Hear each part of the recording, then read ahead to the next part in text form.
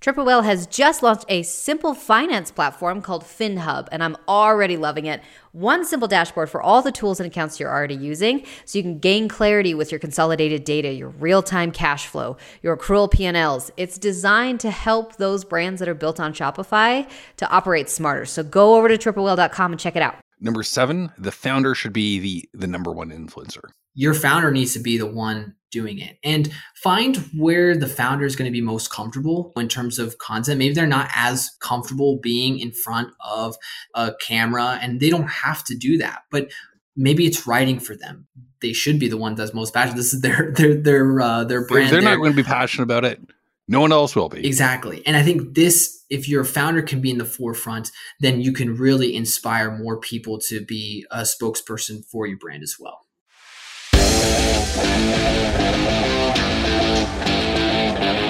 Welcome back to It's Up. Joining me once again is Matthew Tozy. Matthew is the founder of Godot Content Studios. We're talking about how to level up your product and packaging photos and videos.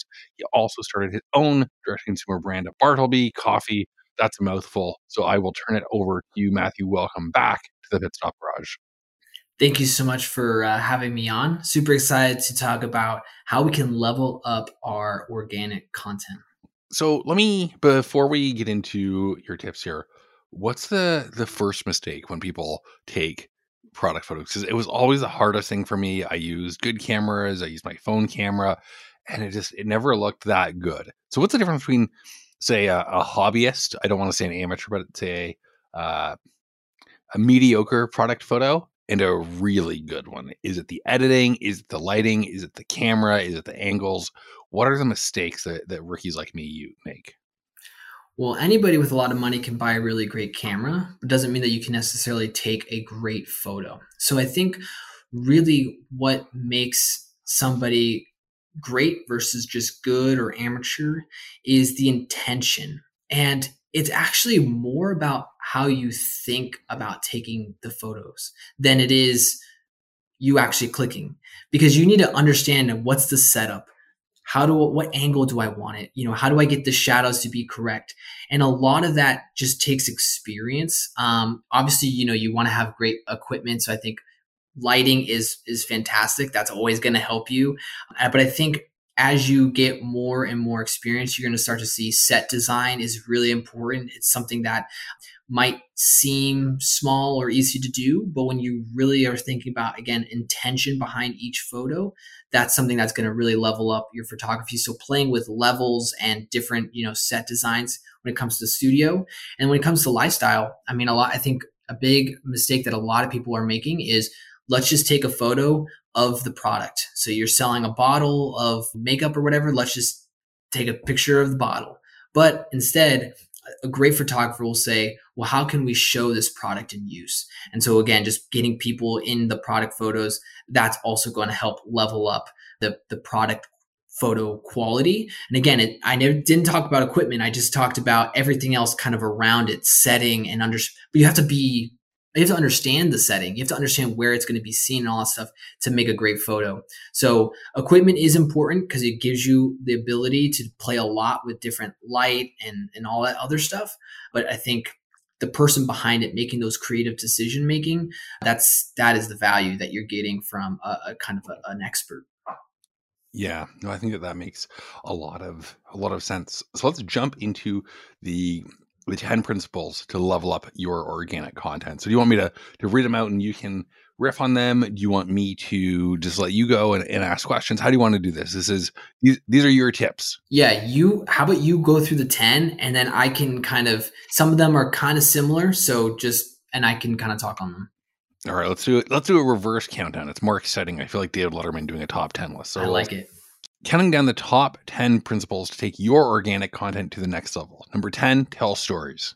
Yeah, you got to tell stories because that's what humans connect with. So they're not going to just connect with your product. Who cares about your product, right? So you got to tell them why they should care about it. So think about ways in which you're solving a problem for the consumer. Tell those stories and even find ways to create settings in which your product is being used. So don't just take photos and videos of the product. Tell a story that's bigger than that. Number 9, cohesive visuals from ads to organic to the website. So think about not just the one photo and why it's great. Think about how this plays into your whole overarching content strategy when it comes to performance ads, when it comes to influencer, billboards, website. You have to let everything be cohesive. You want the consumer to have a cohesive experience, whether they're on TikTok or on your website. And of course, you want to play to the strengths of each platform, but the overall story and the overall visual should really be cohesive. So really think about that to make a stronger presence online. Number 8, employee generated content. And we always hear about users, but let's hear about employee generated content. Oh, I'm a big fan of employee generated content because I think this is a really great way for brands, especially when you're first starting out, to build trust with your first time buyers, with your first adopters.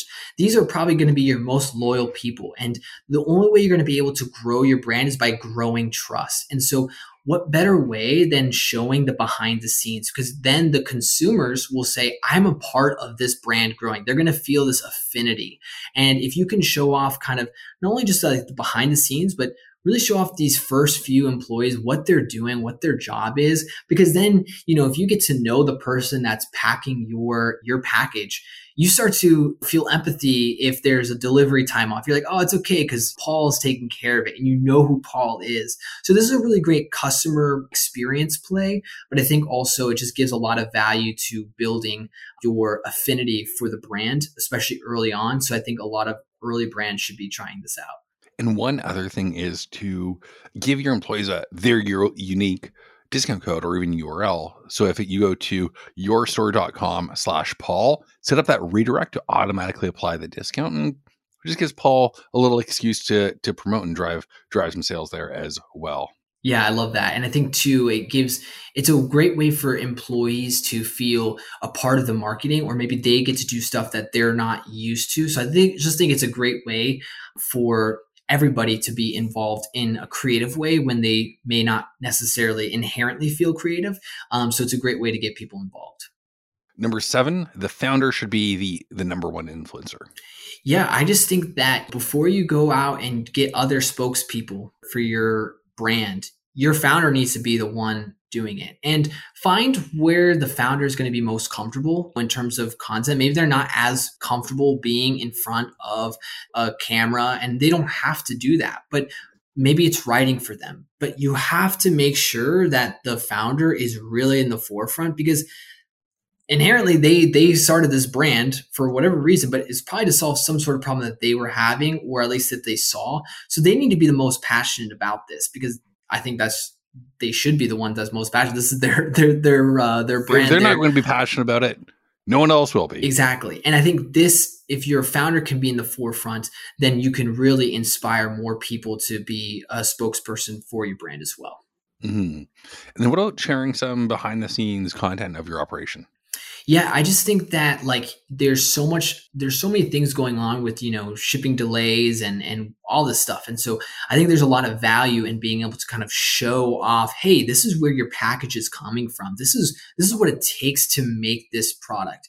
And again, it really just builds, especially early on, for customers, as they're the early adopters, they're seeing wow, I'm part of this product development. And if you were thinking about, oh, I want to do a new rebrand, well, get the first people that have bought from you a part of it. Have them vote for it. Maybe they don't necessarily make the decision, but making them feel like they're a part of that actually really helps, which is a major, philosophy or principle of change management. But when you think about as you're developing your brand, you really want to show off the behind the scenes, again, because you want people to feel a part of this brand, that they've been building it with you.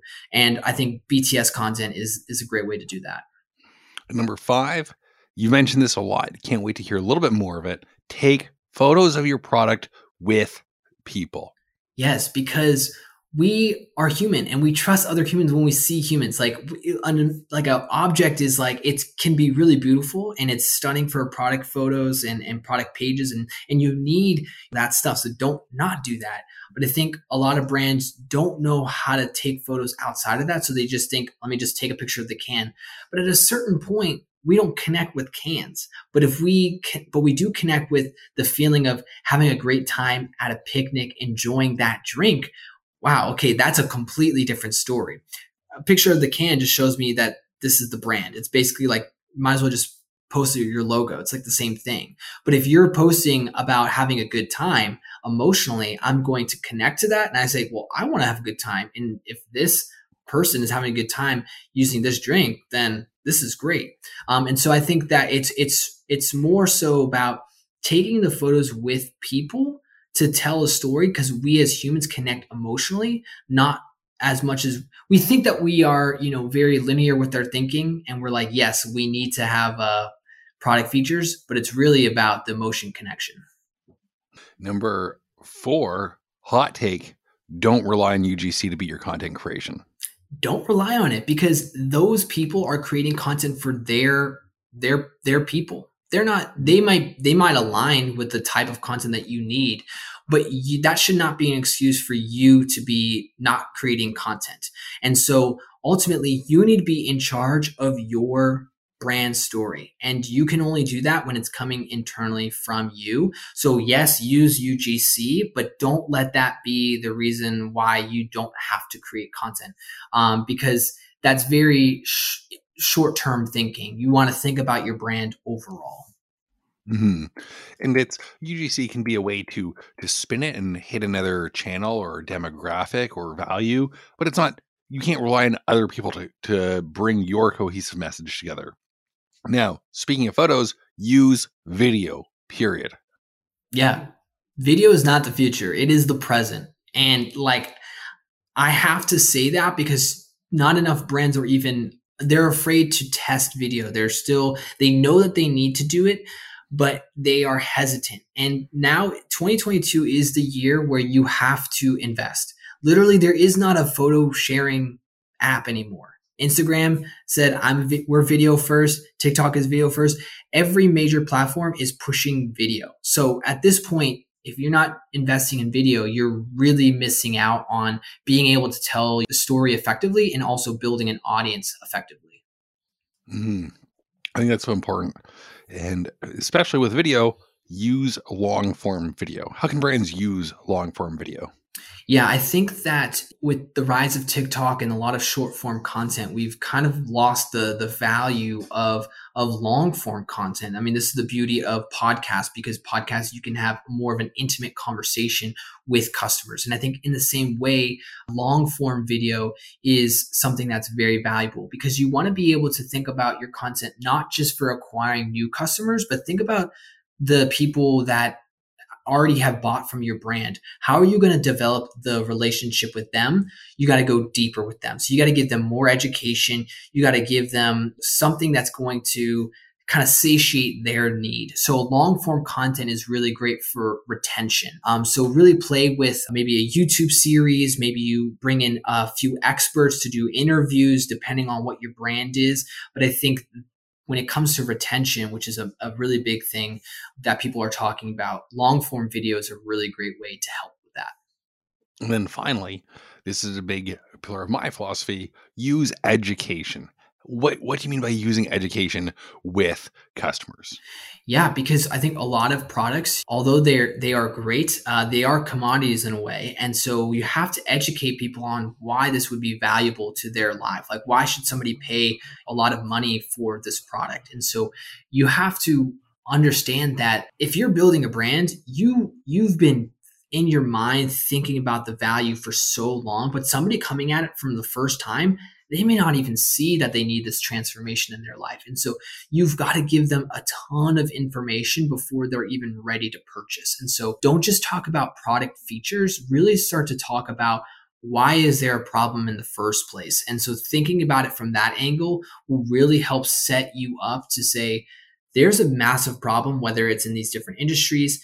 And so people will understand that, they'll have awareness of the problem, but then you can say, oh, by the way, our product actually helps solve this solution or this problem. This is why we're trying to build this brand. Awesome. Well, I love these. We are coming up on time here. Matthew, thank you so much for sharing these 10 principles to leveling up your organic content. Where can people find you? Where can people see your work? Where do you want to connect with people? Yeah, follow me on Twitter at Matthew Gutozzi. You can also follow Goodo Studios, which is my agency, on Twitter as well. We have a podcast, How to Market Your D2C Brand, which will also help you with marketing your brand. Awesome. Make sure you're subscribed. And if you haven't shared an episode with your mother-in-law for a while, I'm sure she'd love to hear from you. Triple Whale is doing some amazing things nowadays. They're developing just a huge range of tools to help your brand stay informed and scale. And Whale Mail is where you can get all these details. So head over to triplewhale.com and sign up today.